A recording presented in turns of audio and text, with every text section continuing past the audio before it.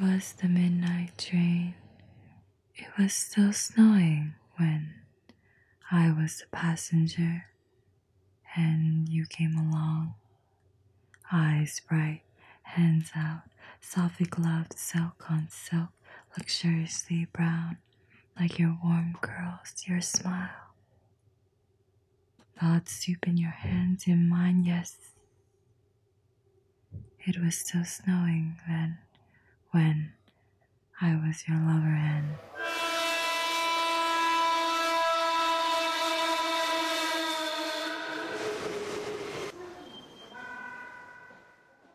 It was May, and it was still cold in Hokkaido.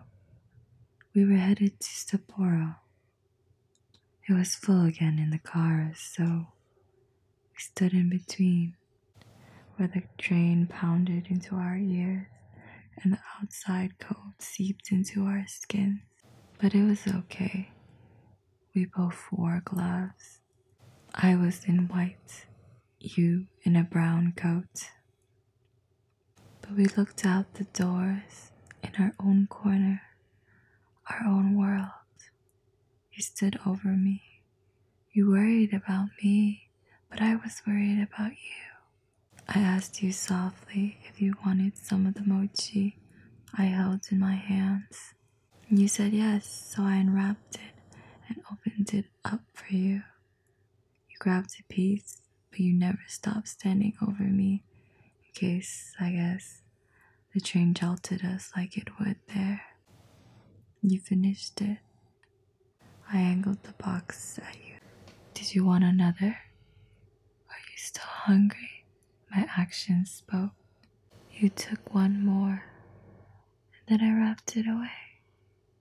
We stood close and looked down between us. We didn't say much, except for the nods, the adjustment of our postures. Are you okay? I'm okay. Are you? You must be tired.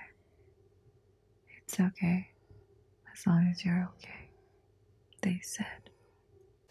Sometimes we looked up, checked in on each other's faces for confirmation, but mostly we looked down on the space between us, between our hands, our gloves,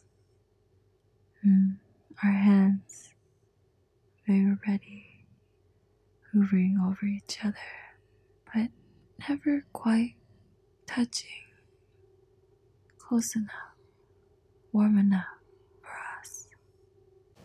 And we stood like this, against the roaring train and the whistling wind outside.